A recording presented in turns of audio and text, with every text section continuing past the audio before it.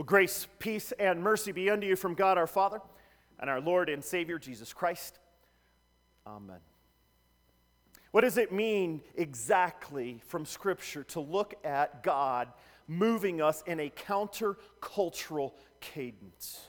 We spent the last 4 weeks looking at the many things that God would actually turn upside down about our life, our time, our energy, our finances, all of these kinds of things, the resources God has given to us. But I thought today what we would do is take a little bit of time to understand that God's plan of counter-cultural cadence means that He has a plan for us in our life to walk differently, to act different. To be in such a way that the rest of the world goes, well, that's not how I would have reacted. You know, when you have a challenge in your marriage, instead of like the rest of the world where you cut and run and you just say, I'm just tired of dealing with it. No, you stay at the mercy seat of God and you say, we'll work this out. Or when you're at work, right? And your boss just puts pile after pile after pile. And the rest of the coworkers are going, that's it.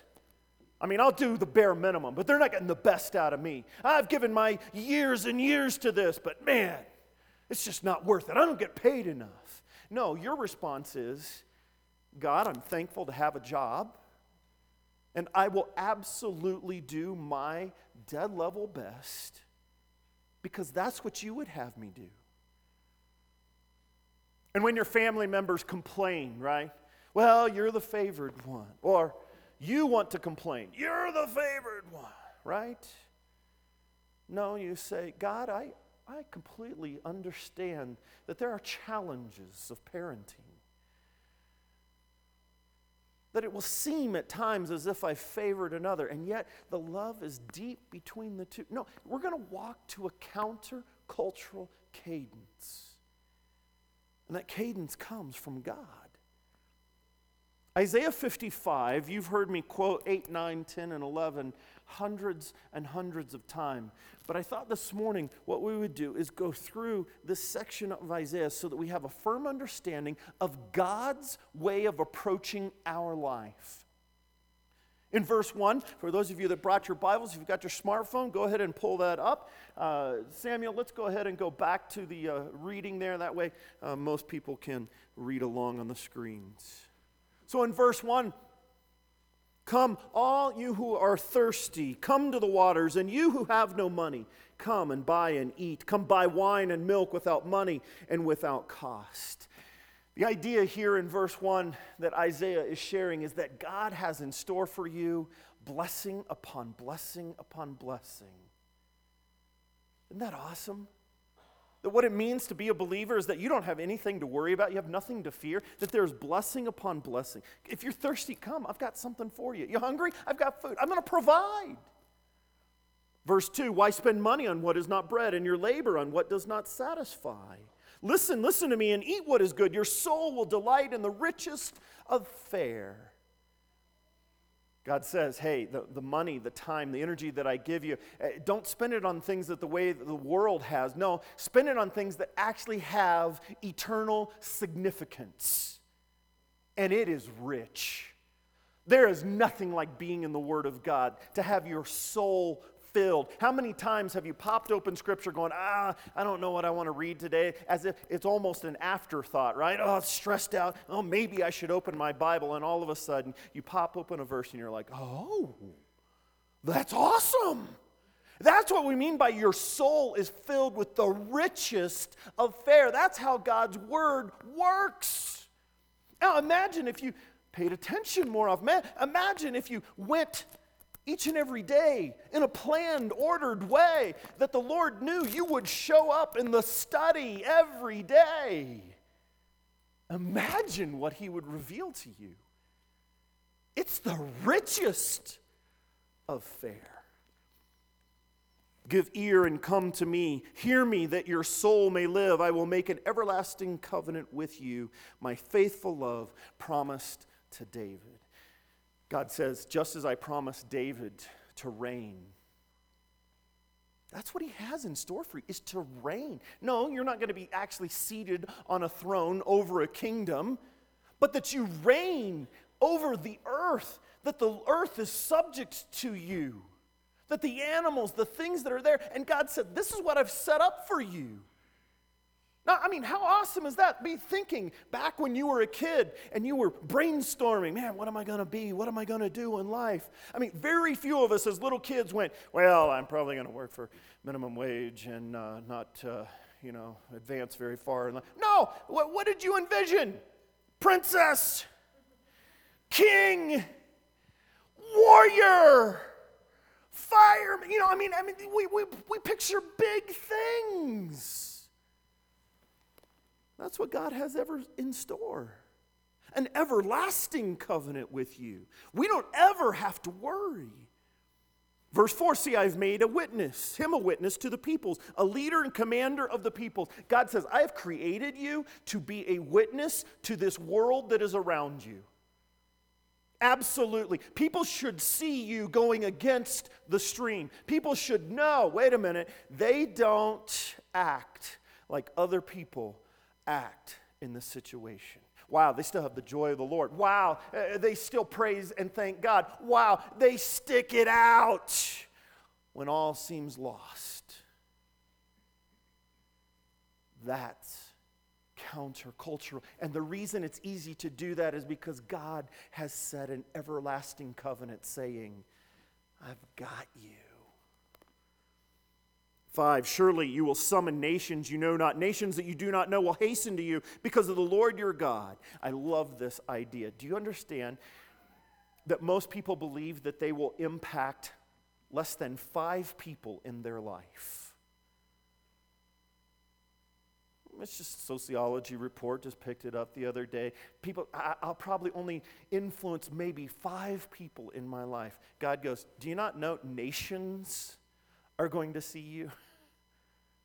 Maybe not you necessarily as an individual, but us in a collective, as far as the church, the body of Christ, nations will see how we act.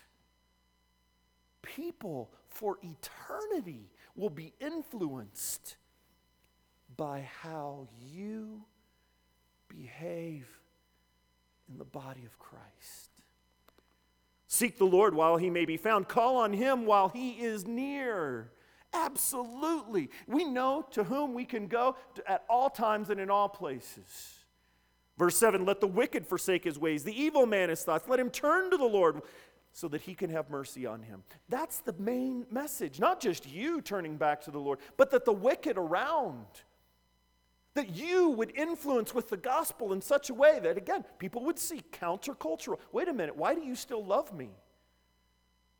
Why are you treating me kindly? I thought Christians were against what I do. You love me. That's countercultural.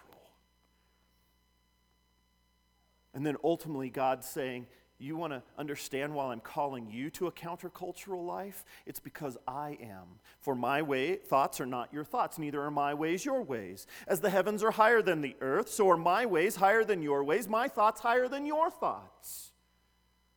Well, I don't think like the world, God says. I don't act like the world wants me to act.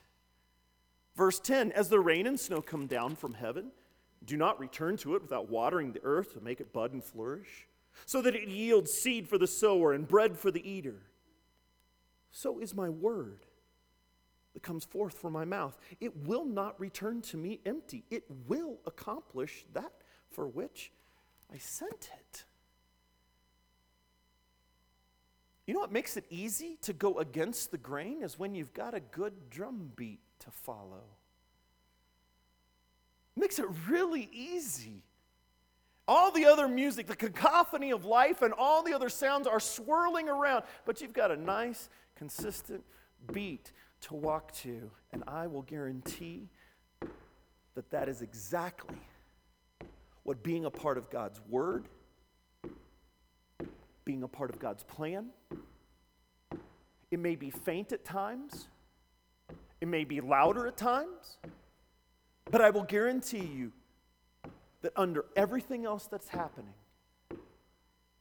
it is much easier to follow the cadence that God has for you. And what is the result? You will go out in joy and be led forth in peace. How many of you, if I were to say, what are two things that you just so appreciate from God? Well, the joy of the Lord and the peace of God. The kind of peace that surpasses all understanding.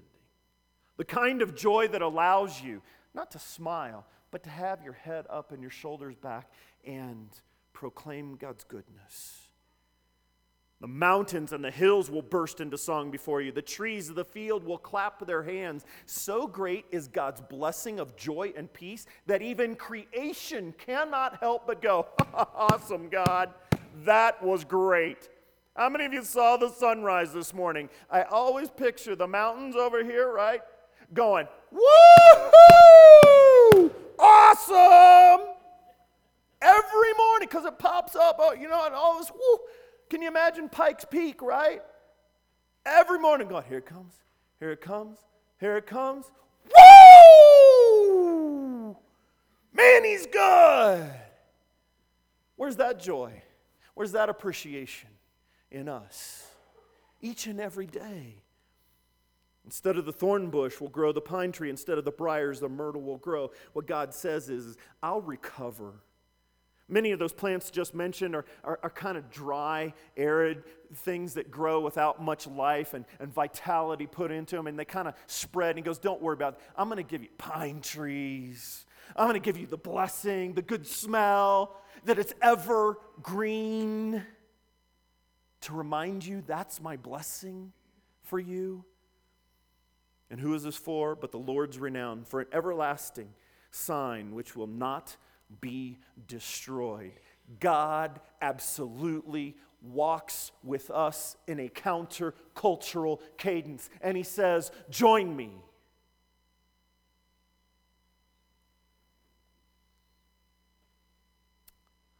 A boy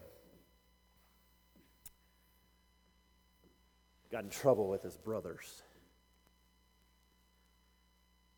He's a smart kid. Has some experiences a little different than his family. If there's a mistake early on in this boy's life, it's that he simply was joy-filled about receiving a dream one night and being able to explain it to his brothers, and his brothers were like, "What? We don't like this." His brothers abandoned him, sent him off. He was alone. And there's a response by many of us that may say, that's not fair. That's wrong. I thought God would be watching out for this little boy. I mean, his brothers just abandoned him.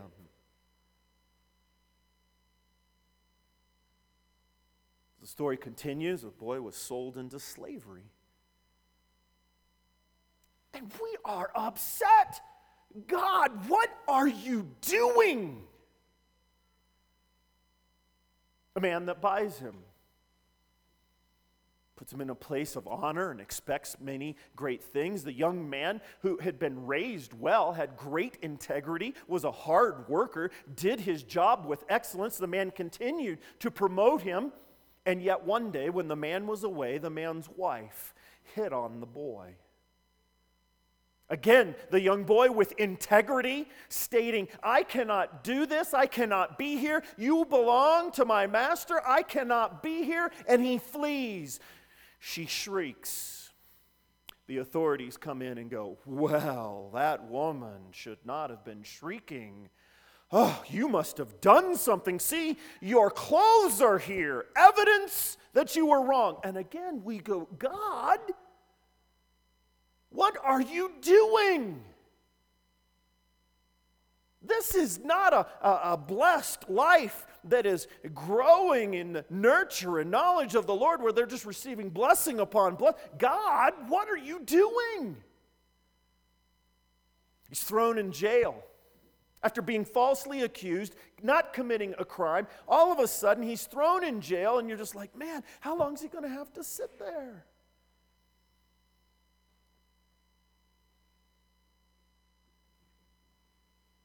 The king over the area which they lived sent 2 of his workers into prison. They, too, partially of the story, falsely accused this young boy, understanding where they're coming from.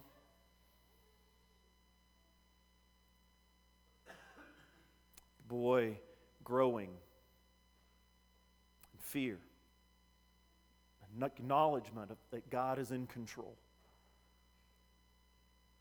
Until one day the king himself has a dream, and the word goes out, hey, can anybody that has ever had a dream interpret it? And Joseph's going, me.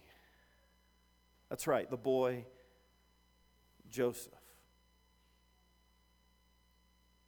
And it begins to dawn on him as he looks back over life that I can see the hand of God moving in a counter-cultural way. I was abandoned by family, sold into slavery, falsely accused and imprisoned. I have been languishing here for years.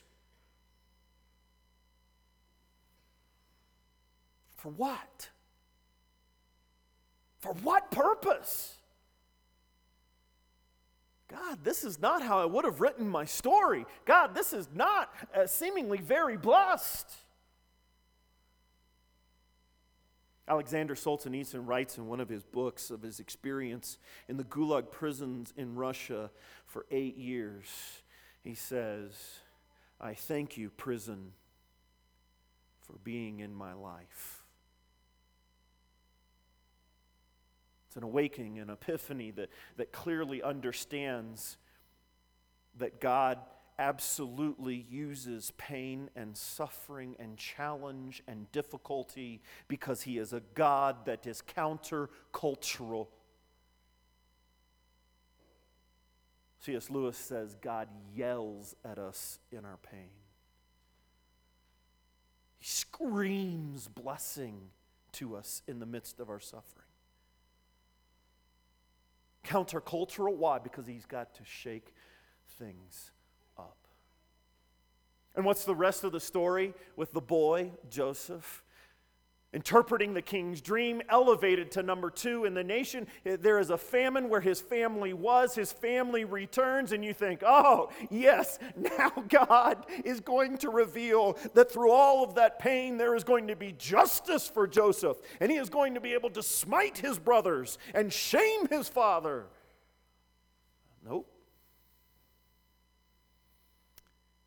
Joseph extends a hand of blessing, peace, of mercy, and it becomes pure joy. And there we get the beginnings, the underpinnings of the nation of Israel in Egypt, under protection, receiving blessing through a foreign nation even.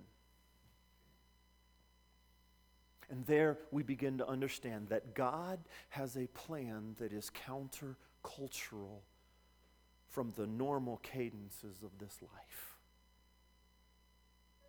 You understand that by sending Jesus Christ to die on the cross, he absolutely was doing what no other story of a God had ever done before or has done since. No God dies for his creation. No God sends his own son to be the sacrifice forever. No God loves you unless you do something for him.